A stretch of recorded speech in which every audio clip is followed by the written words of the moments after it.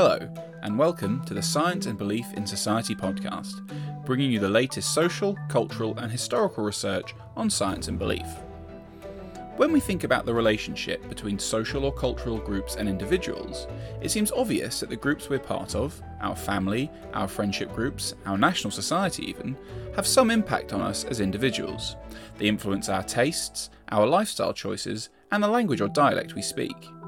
However, though it may seem less obvious, our membership of specific social groups and how we and others in society think about them can have more profound impacts on us as individuals, shaping our fundamental perceptions of reality.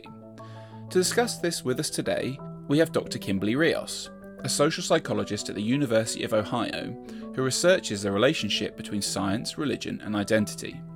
Kim will show us how our perceptions of things as seemingly fixed as the length of a straight line are shaped by group pressures, discuss the differential impacts membership of majority and minority groups have on our identity and the potential for us to choke under pressure, and even introduce us to her dog Jimmy. Before we meet Kim, to introduce myself, I'm Dr. Will Mason Wilkes, a research fellow in popular culture and media at the University of Birmingham, and I'm here with my co-host, Dr. James Riley. Hello, James. Hello. I am also a research fellow at the University of Birmingham with Will. And this week, Will, we're actually missing someone, aren't we? We are. Our usual co-host, Rachel, is having a well-earned break this week. So she's on leave somewhere tropical like York. And yeah, so it's just me and James today. So hopefully we'll be able to muddle through without Rachel. And joining us on the podcast today is Dr. Kimberly Rios and her small four-legged friend. Who have you got there, Kim? Oh, this is Jimmy. He comes to a lot of the conferences with me. Yes. Yeah. Oh, awesome. Yeah, I'm holding him in case he sees something out the window that he wants to bark at. Doesn't disturb the podcast. That's fantastic. Is he your research associate? Yeah. Research assistant. Yeah, I like to say he has an honorary doctorate. Awesome. So, Kim, can I ask, how are you, where are you, and what do you do? I'm, under the current circumstances, doing all right. I'm currently in southeastern Ohio. I'm an associate professor of social psychology at Ohio University, where I've been since 2013. And normally I would be a bit anxious about starting teaching and classes in the fall, but I am fortunately on sabbatical this year. And this was planned prior to the pandemic, so it just ended up being perfect timing. So now I can really focus on research instead of worrying about how to convert all my classes to different formats and such. Yeah, it's a stressful time of year for a lot of people. But Kim, could you tell us a little bit about your academic background and how you got into the study of science and belief, science and religion? Yes, so ever since I started studying psychology as an undergraduate, I've been interested in questions related to different social identities and stereotypes within society. And I started working as an undergraduate psychology major as a research assistant in a culture and stereotypes lab at Stanford University. And the graduate student that mentored me, Vicki Plout, is now a law professor at University of California at Berkeley. And I always like to tell her at conferences, she's the reason that I'm still here, the reason that I'm in the field, because she just did a fantastic job introducing me to social psychology and letting me know that there were other options if I wanted to pursue graduate school but didn't necessarily want to become a therapist. So that was really nice, and that was a good very early start to my career. And when I pursued my PhD, I actually went to a business school. So I identify as a social psychologist, but my PhD is in organizational behavior from the Stanford Graduate School of Business. And it was basically a social psychology program within a business school. So the only difference was I maybe took some core classes in economics, sociology, as opposed to, say, neuroscience or developmental psychology, but the specialization was the same. And again, I continued with the study of stereotypes, attitudes and beliefs, and social identities, and threats to those identities more generally. And I started my first job after I finished my PhD in 2008. I had sort of a roundabout way of getting back into a psychology department and coming full circle, as they say. From 2008 to 2010, was an assistant professor of communication at Ohio State University. And that was a really interesting department to be a part of. And I would say it still influences the way that I try to approach my work now in a more interdisciplinary fashion, talking with scholars across the social sciences. But I was there for 2 years and then ultimately decided my true academic home would be in a psychology department. So I moved to University of Chicago in their psych department, and I was there for 3 years.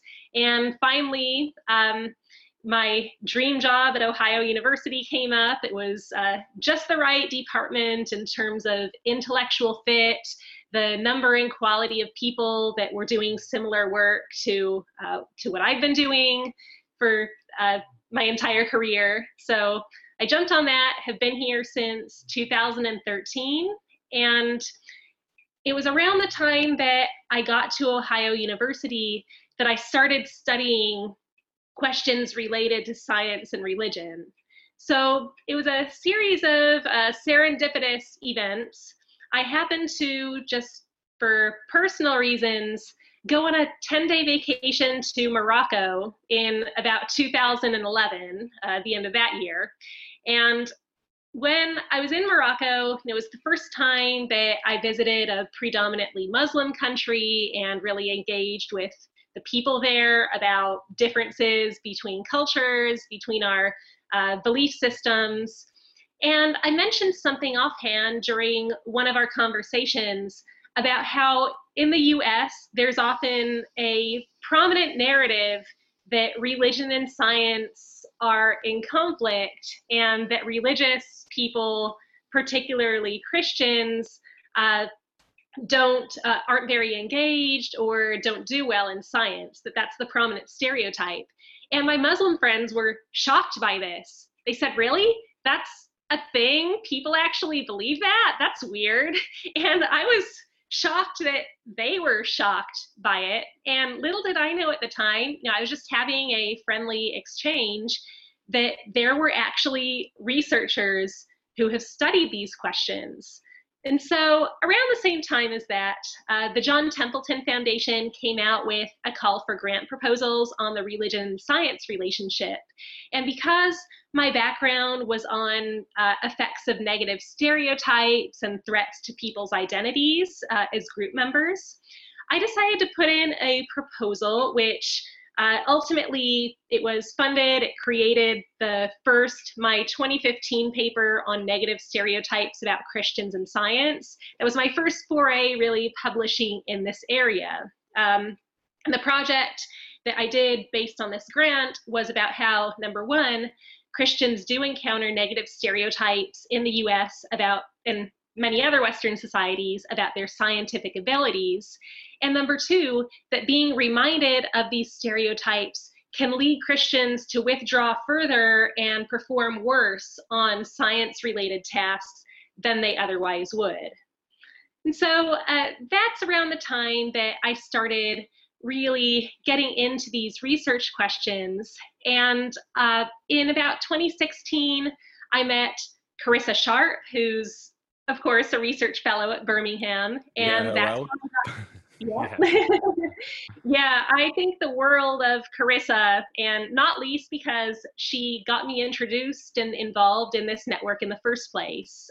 She and I saw each other's conference presentations one year, realized we were working on very similar questions, and I've been a part of this lovely network ever since. And because the more I delve into the study of science and belief, the more I realize that there are so many interesting unanswered questions that still need to be researched. I've been studying this ever since, and this is what I've really glommed onto as a scientist, and what has become, as somebody who studies identities, it's become really important to my identity as a researcher, studying the relationship and the intersection between science and people's attitudes and abilities in science or performance in different belief systems. Thanks for sharing that, Kim. Yeah, it's really interesting to hear from different people, kind of their pathways through the academy in general, but also kind of how they kind of end up at the kind of substantive topics that they're currently studying. Quite a distance from kind of the origins in the management business kind of school to kind of the topics now, which is really interesting. Yeah, definitely. Although, it seems that way on the surface, but a lot of faculty and students at business schools tend to research very similar questions to what we social psychologists and psych departments are researching. Perhaps the emphasis is different. So I have a lot of friends and colleagues in business schools who study, say, consumer behavior, issues related to power of status in organizations. But a lot of these issues can be translated to literally anywhere in society. So we see power and status differentials even in studying, say, relations between different religious groups in society. So I do think there's a lot of overlap, and I credit my business school education and background as really urging me to think about, whenever I talk about my research or publish my research, why does it matter? And why should people who are outside my home discipline and who are even outside academia care about the questions that I'm researching? In business schools, they really ingrain it into you that you have to have a broader message, and you can't just conduct your research in a vacuum of other academics, other people in your discipline. So I feel really grateful that I had that training, and that now I feel a bit better equipped to be able to translate my research to the general public. Yeah, that's great. And obviously the network itself is kind of predicated on that idea of trying to, speak across disciplines and speak, and get different areas and topics kind of speaking to each other. So it's, it's perfectly apt for kind of what we're trying to do here. Yes. And it's interesting that you talk about, that some of the disciplines you mentioned there, you kind of, on the one hand, kind of economics, and right through to kind of like neuro kind of psychology, neuroimaging kind of things. It's a pretty broad sweep. But kind of full disclosure here, I guess, neither James nor I would describe ourselves as social psychologists. I think so. This probably is the case for at least some of our listeners. So it'd be great if you could just kind of tell us a little bit more generally about the discipline of social psychology. So maybe a bit about its methods, its aims, maybe even its epistemology, if we kind of want to go down that road. But, it'd be great if you could just tell us some more about that. Sure. So broadly speaking, I would, and most of my colleagues would, define social psychology as the study of how people's mental processes, thoughts, feelings, behaviors are affected by aspects of the social context and the situation. So when I took my very first social psychology class as an undergraduate, one of the main messages that my professor really instilled into us was the power of the situation to really alter people's behaviors, and the fact that, according to social psychology, seemingly ordinary people can be influenced by different aspects of the context, their environment, to do sometimes extraordinary things. And so when we try to interpret people's behavior as social psychologists, we look not necessarily at, well, what is it about aspects of the person's disposition or character that might have influenced the way that they behave or the way that they think, but we try to think of what are aspects of the immediate situation that can change, that might induce them to behave, think, and feel the way that they do. So a little bit about some of the most seminal studies in social psychology. One of the first ones that even non-psychologists might have read about or heard about in the media is Ash's studies on conformity behavior. So Solomon Asch was a social psychologist in the mid-20th century who did a series of studies where he had a bunch of men sit around in a round table, maybe it was 7, 8 guys, all of whom were actually research assistants, except the one person who was the naive participant. And he put all these guys in the room together and he said, hey, I think these were college students. He said, look, here are 3 different lines of different lengths, and I'm going to show you a 4th line, and you have to tell me which of those 3 lines you just saw is the same length as the line that I'm about to show you. And the answer here, it's a basic perceptual question.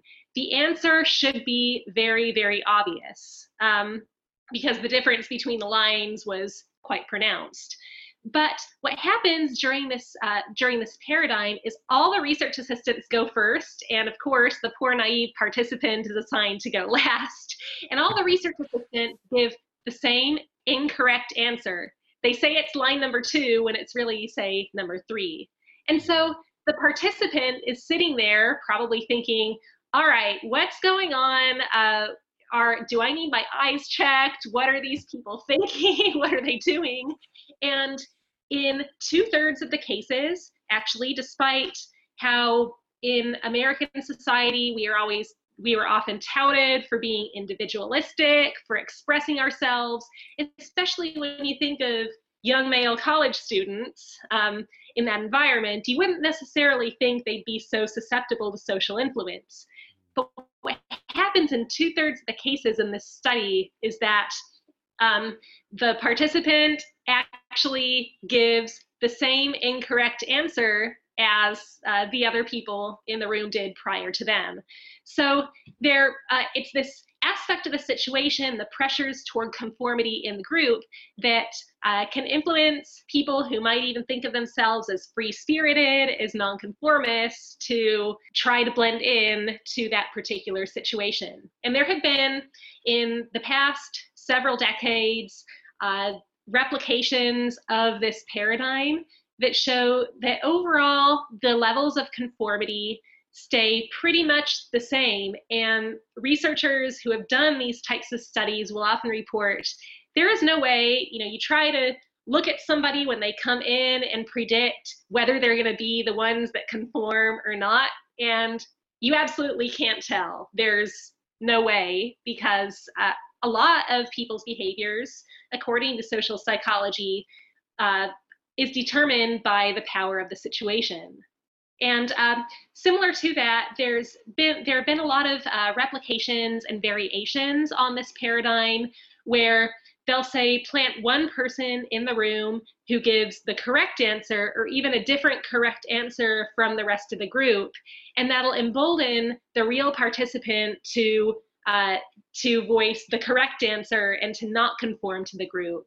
Or if they say that the other people that are in the group that are giving the incorrect answer, that they're members of an out group, so say a different university, a different college major from the participant, that can also reduce levels of conformity. So there are a lot of things that you can do within this paradigm that might increase or decrease whether people will go along with the group, again, testifying to the power of the situation, as we like to say in social psychology. I've heard of those Asch, the conformity kind of things, and then you were sort of talking about the kind of thing where you put someone to kind of give the right answer, and as soon as you put kind of one person in that makes a difference, then everyone else comes forward.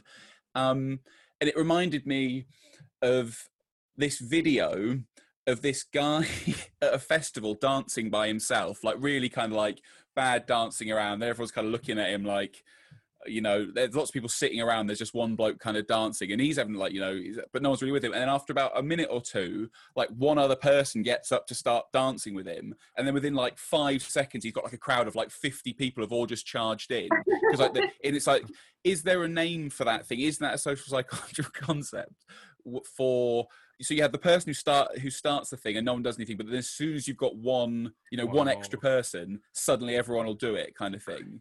Yeah. So you're asking if there's a particular name for that? Yeah, or something that people are interested in.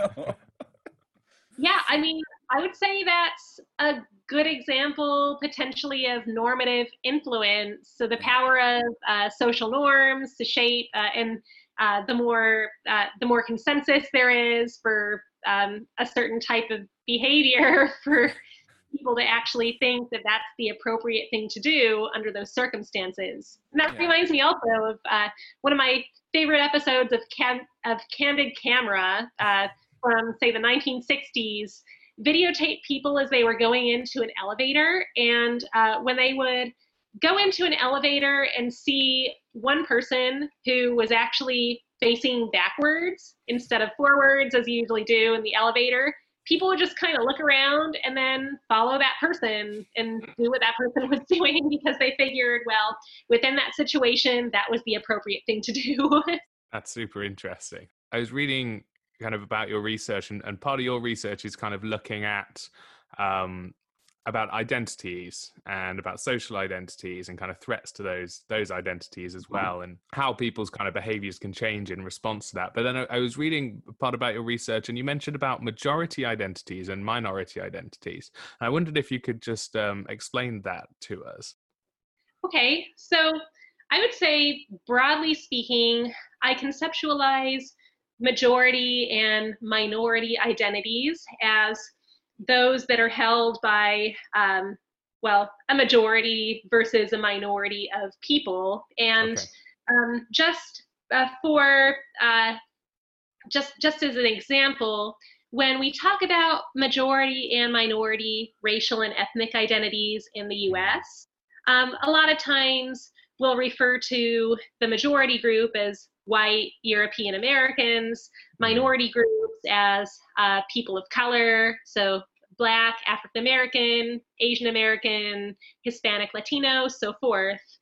But it's important to, even though majority identities can often be, can overlap with dominant group identities, it's important to keep the terminology straight and to remember that having a majority group identity doesn't always mean that one is in the dominant group.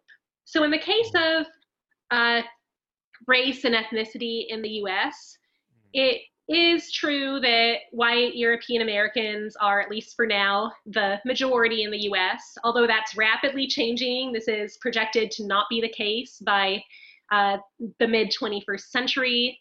But historically, white and European Americans have held a disproportionate amount of power in the US. So in this case, the majority and the dominant group are aligned within society. But if you look at countries like South Africa, where the majority, the group that's in the numerical majority isn't necessarily the group that is dominant and that has the most power in society.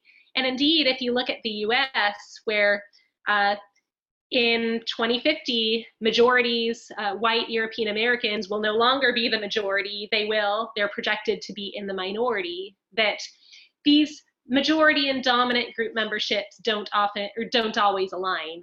But what I study in my research is looking at how groups that are in the numerical majority or minority, or those that are dominant versus subordinate, powerful versus less powerful groups, how their membership and identity in these groups and the importance that they ascribe to their group identity can influence how they behave, how they think, and how they feel. So that's really, broadly speaking, the crux of my research. And the way that my study of religion factors into this is that, of course, within the US, Christians are the majority religious group.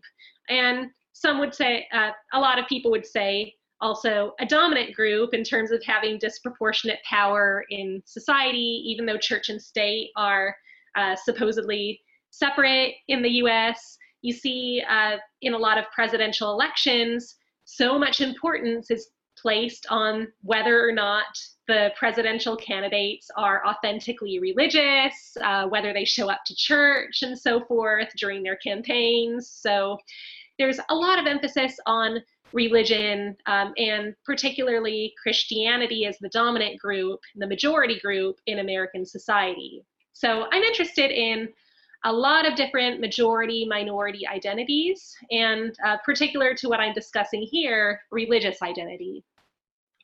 That's really interesting. And yeah, I think, as you say, it's really important to kind of separate out when you're talking about numerical minorities versus kind of power minorities, which helps. And I suppose when the way in which we define a power minority is kind of context dependent as well, right? So you might look at the US and the overall population and say Christianity or Christian people are kind of in a power majority, but say within a lab or, you know, some sort of academic field, Christians within that field, would you be able to define them as a power minority within there if it's quite a secular field or a secular situation?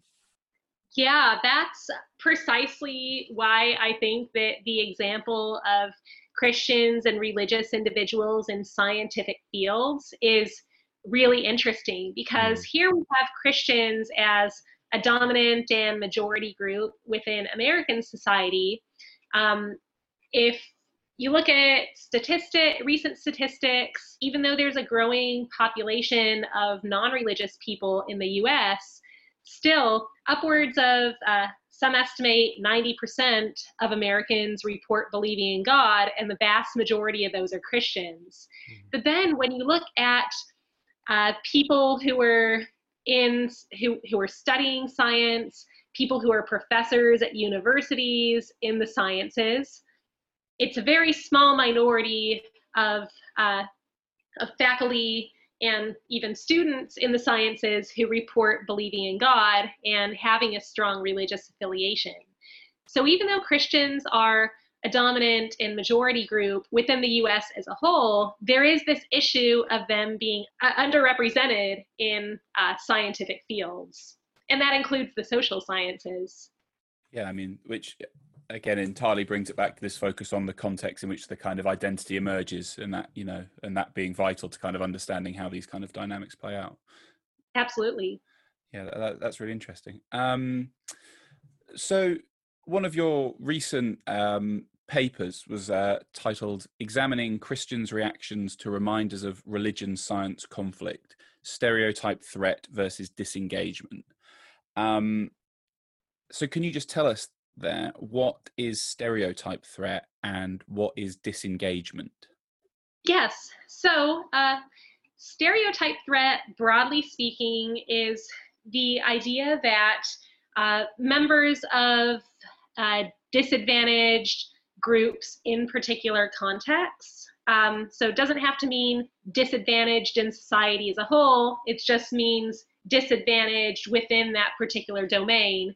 If they're reminded of negative stereotypes about their group's abilities or performance within that domain, then they can feel, members of that group will respond with feelings of threat and not wanting to confirm that particular negative stereotype about their group, will then underperform and sometimes disidentify with the group to which they belong. So just a couple of specific examples before I go into the example of religious individuals, particularly Christians in science.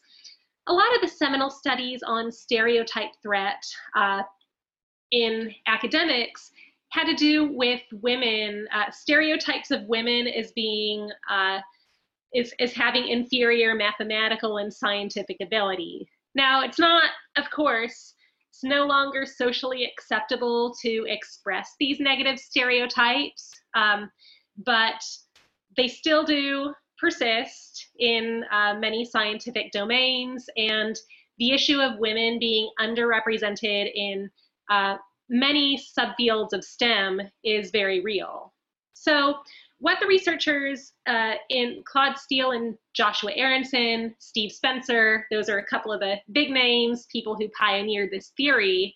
What they would do is bring men and women into the lab, and they would give participants a really difficult math test to take, and they would tell them either this math test has shown gender differences in performance, or this test has shown no gender differences in performance. Men and women tend to perform equally. Now, one of the seminal findings was when participants are told that there are gender differences in performance, or even when they're told nothing about the test, men will outperform women. And it's explicitly when this negative stereotype is dispelled about the test, and when participants are told that men and women in fact perform equally, that the performance differences subsequently disappear. Now, there have been replications of stereotype threat effects among different groups like African Americans and standardized testing. So for those examples, all participants have to do is, prior to taking a standardized test, indicate their race or ethnicity on a demographic questionnaire. And even that very subtle manipulation of making one's race or ethnicity salient in the moment is enough to trigger underperformance among stigmatized group members, in this case, African Americans, subsequently on the test. And so stereotype threat theorists say that this is a process that occurs because being reminded of the stigma surrounding one's group membership in a particular domain will make members of that group feel very anxious. It'll disrupt their working memory. It'll lead to fears that they will be the people to confirm the stereotypes of that group. So they don't necessarily have to personally endorse the stereotype. So a woman who goes in and learns that there's gender differences in test performance doesn't necessarily have to endorse the stereotype that women are bad at math and science. She just has to be concerned that if she happens to underperform, then she's just going to make women look bad, right? That's going to reflect poorly on her group membership. And so in a paper that I published in 2015 with my colleagues, Zen Chang, my former student, Rebecca Totten, and Azim Sharif, we found that Christians, when they're told that there are religious differences differences between religious groups in performance on a test that's relevant to science, that Christians will show these same stereotype threat effects, and they'll underperform when they learn their religious differences, but there are no differences in performance when this stereotype is explicitly dispelled, when they're told Christians and non-Christians tend to perform equally.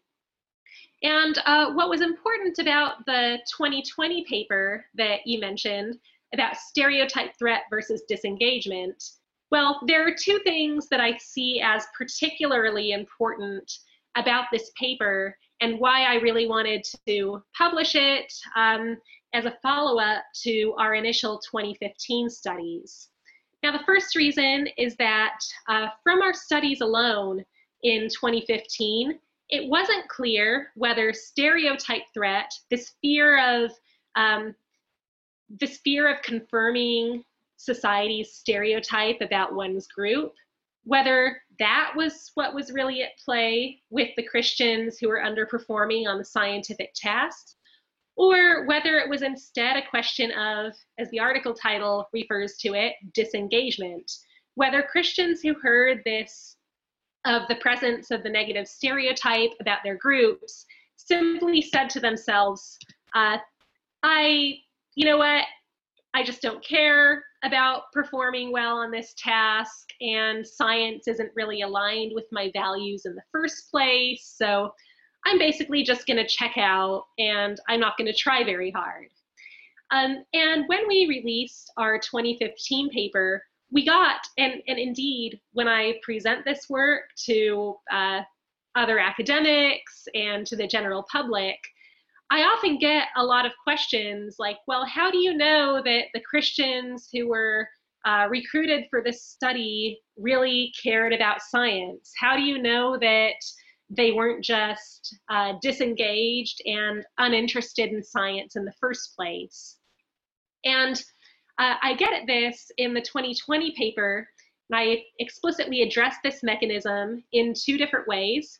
First of all, by showing that not only do, when Christians are reminded of the stereotype that Christianity and science are in conflict, that they don't go together, not only do Christians underperform when they're reminded of this stereotype, but they also report heightened feelings of anxiety, of worry that they will be judged according to their religious group membership on their performance on scientific tasks and so forth. So in other words, they report greater subjective feelings of stereotype threat. And also, one other thing that I found in this 2020 paper was that the effects were actually strongest among Christian participants who were highly engaged and identified with science in the first place. So it's these people, according to stereotype threat theory, that should be the most vulnerable and should experience, be the hardest hit by negative stereotypes about their group. Because if you take Christians who just kind of check out of science and don't care about science in the first place, which is kind of a stereotype in a lot of American society that Christians are like that and Christianity and science don't go together, then being reminded of a stereotype about one's group that Christianity and science don't mix, that shouldn't really affect them, because that should just, if they're disengaged with science, it should confirm what they think they already know. But I found, number one, that Christians both report greater subjective feelings of stereotype threat, and number two, that this effect is especially pronounced when Christians are strongly identified with science. And those are the reasons that I think theoretically this recent paper expands upon our previous work in this area. And another thing that I want to address for psychology and particularly social psychology listeners who might be tuned into the podcast, we have something that's been going on in the past decade in my field of social psychology, which some will refer to as the replication crisis. Are you all familiar with that? Have you? Yeah. Sure. I did want to ask you about this as well. So I'm glad you brought it up, because you do mention it in the paper as well. Yeah. So about 10 years ago, starting about 10 years ago, some social psychology researchers got into a lot of trouble for either fabricating their results altogether or fudging the results a little bit in order to attain statistical significance. So ever since then, there's been an increase in our field in making sure that people adhere to best research practices, that we do things like recruit larger samples in our studies, sometimes pre-register our studies online before we run them. So in other words, we fill in a form that says what our methods are, what we're going to measure, what we hypothesize, and how we're going to test these hypotheses, on what grounds we're going to exclude potential participants who don't meet the criteria for the study. And that way, we're held accountable by the pre-registration form, and people can look up and see if we really did what we said we were going to do. And when I first published the 2015 paper on the negative stereotypes about Christians and science, the issues surrounding best research practices and replicability had been around for a couple of years. People were discussing it, but it wasn't, it's only in the past, I would say the 5 years since that paper has been published, so 2015 to 2020, where the field has really started to catch up and start demanding larger sample sizes, more pre-registrations, just more, more care around including different control variables in one's studies. And so when I published the 2020 paper, I looked back at our 2015 paper, and we do have sample sizes that are smaller than what the standards would be nowadays, even just 5 years later. So I wanted to make sure when I published this 2020 paper that, that I recruited larger samples, I pre-registered one of my studies, I was extremely transparent in the methods I used. The data for all of my studies are publicly available online because, both because I really care about best research practices and open science in this era of being more careful as social psychologists, and also because I'm aware that in the past several years, stereotype threat theory in particular has come under fire as a theory that people don't necessarily trust anymore, that people are skeptical about the replicability of some of the earlier effects.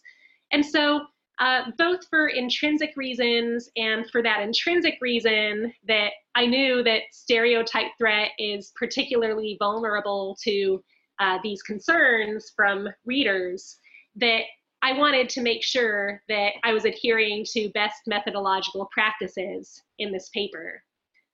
Yeah, that's really interesting. And just from my kind of disciplinary background as a sort of science and technologies studies scholar, the replication crisis, as you kind of talked about it, there is something that I think people in sort of my discipline have been following, paying quite a lot of attention to, because of the kind of, the way it's sort of showing kind of the kind of science in action and the kind of social influences on science and things like that. So I think it's really interesting. But just to go back to kind of what you were talking about at the start there, in terms of this idea that of stereotype threat particularly impacting people who really religious or Christians who really kind of are interested in science as well, just to kind of I don't know if this is a good analogy, I don't know if this might be helpful for kind of the non-social psychologists again, but it's a bit like choking, right? When you care really, it's sort of something like that. Metaphorically choking. Yeah, metaphorically, when you failing to pot the black in a game of pool that you really care about, or missing the penalty in the shootout, because you really want to win, that kind of something, something like that. Is that a good analogy, or am I simplifying it too much? Oh, absolutely. And in fact, social psychologists have used that analogy themselves when talking about stereotype threat and related effects of the idea that one can choke under the pressure of not wanting to be the one to confirm the negative stereotype. So yeah, that's a great analogy. I wasn't completely in the wrong area there. I do wonder with stereotypes, because it seems like, if true, stereotype threat, which it does seem that there's quite a lot of studies kind of showing it, it's quite an important perspective to explain various situations going on in society. So one wonders if part of the resistance to it is almost because it explains underperformance by some groups externally rather than internally. Whereas, say, if you had kind of, misogynists want to explain underperformance by women in STEM because women are bad at STEM, rather than kind of these broader narratives. Racists want to explain underperformance by Black people or racial minorities because of some internal thing, rather than these broader external forces. So one wonders if kind of some resistance to this idea comes because it has an external explanation rather than the internal explanations. Yeah, and I think that could be true for the subsets of people in society who still are comfortable openly expressing racism or sexism. But in my particular studies of stereotypes among Christians in science, I found that that is absolutely the case. So whenever I take this research on the road and I give talks at different universities, or even when I get comments back from reviewers, I see, and we are, of course, in academia, a disproportionately secular field. We don't have a lot of Christians who are out and proud about their identity. So I'll see a lot of comments from reviewers, from audience members that'll say things like, well, but Christianity and science really are incompatible. They can't really go together. Or they'll try to explain the results I found in any other way except the presence of negative stereotypes and how they might affect Christians. They'll say, well, how do you know that Christians just didn't care about the task? Because, they don't really care about science anyway. And in fact, one of the first set of reviews that we got back from our 2015 paper, there was a comment in there from reviewer 2, and yes, it really was reviewer 2. We have that joke. Yeah, I'm sure you have that joke in your field too, that it's always reviewer 2 who's the most negative. Yeah, so reviewer 2 actually said, I didn't learn anything new in this paper about stereotype threat or about Christians in science, except this paper confirmed the stereotype that Christians don't do as well in science. And I thought, well, no, there's a control condition where Christians and non-Christians performed equally well. So this reviewer too had a somewhat motivated explanation for what was going on with the data. And it just, the kind of, reinforcing there, the kind of ubiquity of this kind of conflict framing that's kind of, it's taken for granted kind of nature, this, which again, in terms of the kind of wider interest of the network and the kind of people involved is, I'm sure, interesting and potentially not that surprising for some people, but, but it is, the where it crops up and where, that conflict framing, its implications, as you're showing, are, potentially really quite profound. Definitely. Yeah. Yeah, I mean, and so the implications of this, talking about kind of, we were speaking a little earlier about kind of thinking of implications for research. These are quite big implications when we think about STEM pipeline and, overall there being less religious people in the sciences, and perhaps this being some sort of mechanism that might be able to explain that disparity, at least in part, do you think? Yeah, and I would never suggest that it's the only explanation or even the biggest explanation for why Christians are underrepresented in science. But I do think if we just pay a little bit more attention to how we talk about religious identities within the sciences and whether we're really making people of multiple backgrounds feel welcomed within our discipline, I think that could go a long way. And similarly, I've done some work that has been recently published in Public Understanding of Science about how religious people can actually exhibit more trust in science after they read about examples either of particular scientists who are religious and whose faith is important to them, or when they read that statistics indicating that more scientists than they thought are Christian or religious.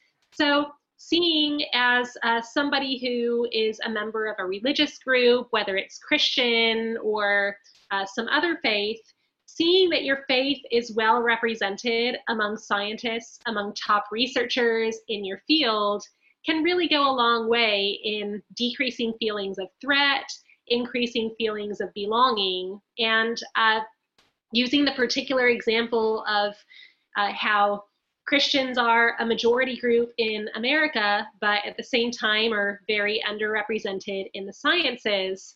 I think that's a particularly dangerous discrepancy because given the proportion of Americans who are Christian, you'd expect to see more who are actually pursuing sciences. But if we're doing something by perpetuating the religion-science conflict narrative and negative stereotypes that Christianity doesn't mix and conflicts with science, if we're deterring such a large percentage of the population from going into scientific fields in the first place and wanting to further pursue science, then we're doing something wrong here as a society, and we are not tapping into as much of the brain power, if you will, and as many potentially talented people who could be pursuing the sciences as we could. And I guess that kind of speaks to this kind of broader question of, and this is something that we're asking kind of all our guests, but I think we've kind of touched on a lot of this stuff, but how do you think that social psychological methods kind of can help us to better understand the relationship between science and belief in society? Well, as I mentioned early on in the podcast, one of the remarkable aspects of social psychological methods to me is the ability for subtle features of the situation to influence people's behavior. And I think within the study of science and belief in society, I know I and my colleagues such as Carissa, Carola Leicht, Fern, Elton Baker, have been manipulating or varying the salience of the religion science conflict narrative and seeing how that affects people's behaviors, self-concepts, feelings, and so forth. So simply increasing, in other words, the accessibility of people's beliefs that either science and religion are in conflict or science and religion actually can coexist has a powerful influence on individuals' behaviors and subsequent responses.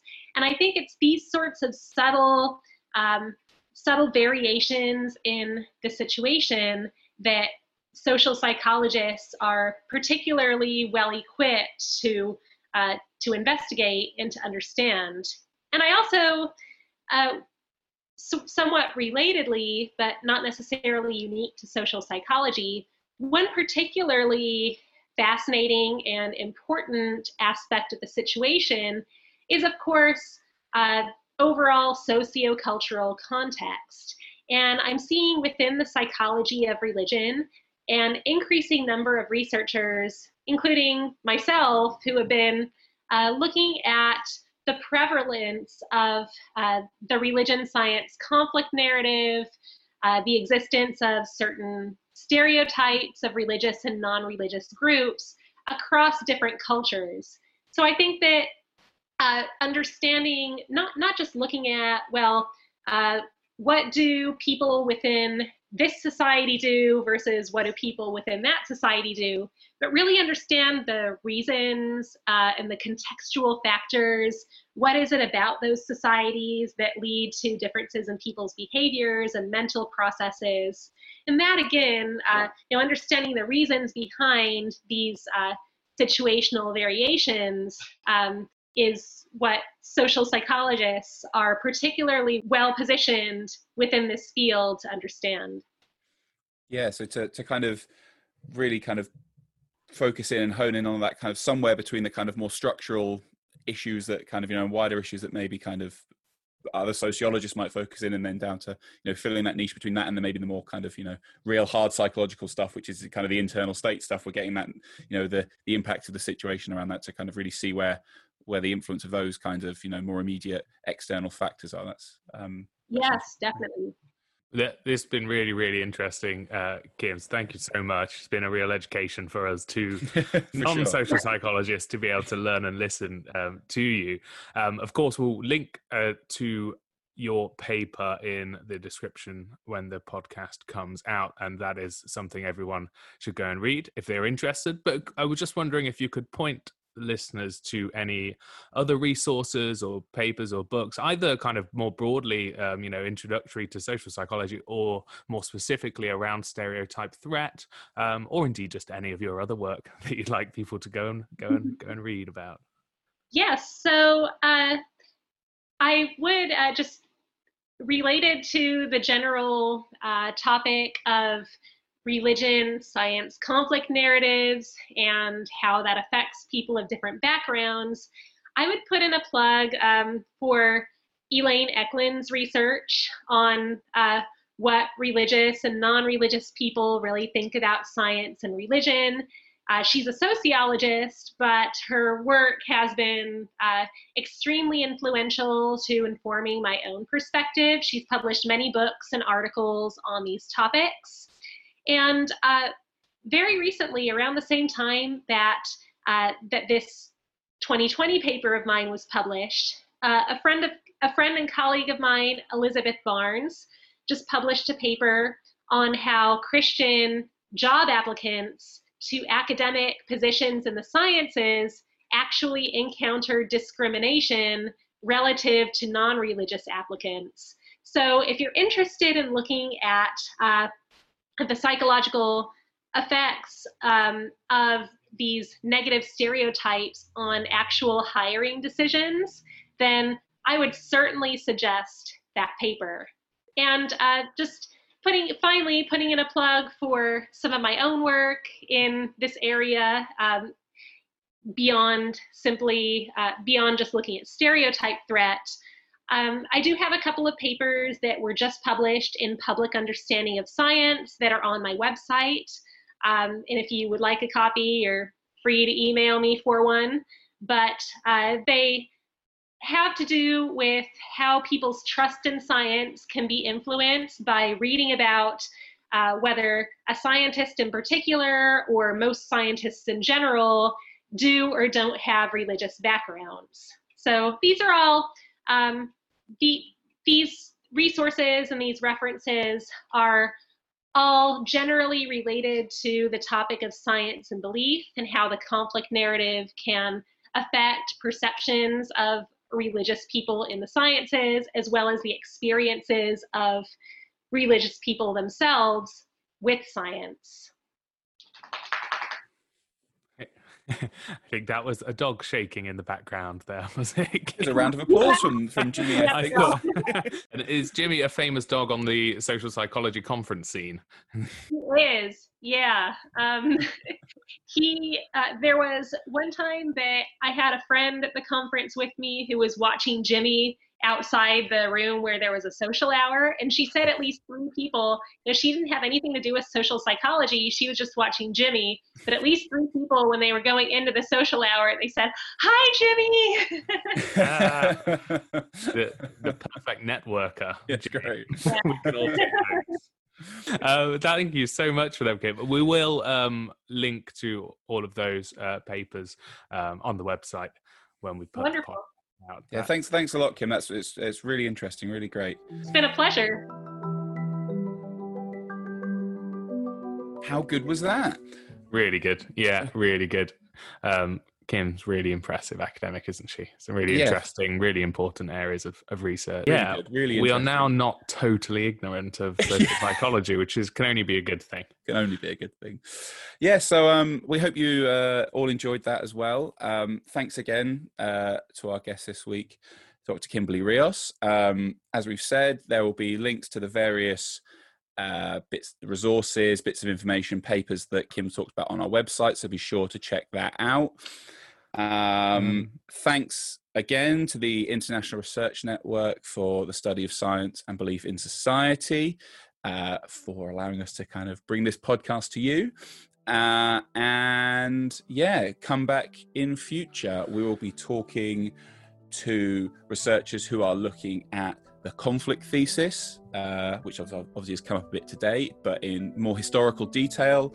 We'll be looking or talking to researchers who are looking at science and religion in India and also science and religion in South Africa. So we have an international flavour in upcoming podcasts. And best of all, Rachel will be back with us next time. Yeah, she'll be back from her private island. Back from her private island. She's on the jet soon, I think, isn't she? Yeah. Is that the island in the middle of the air in York? I'm not sure. Yes. Is that the river in York? The River Ouse, is it? Yeah, somewhere. There's a small stone in the middle of the River Ouse that Rachel will be coming back from.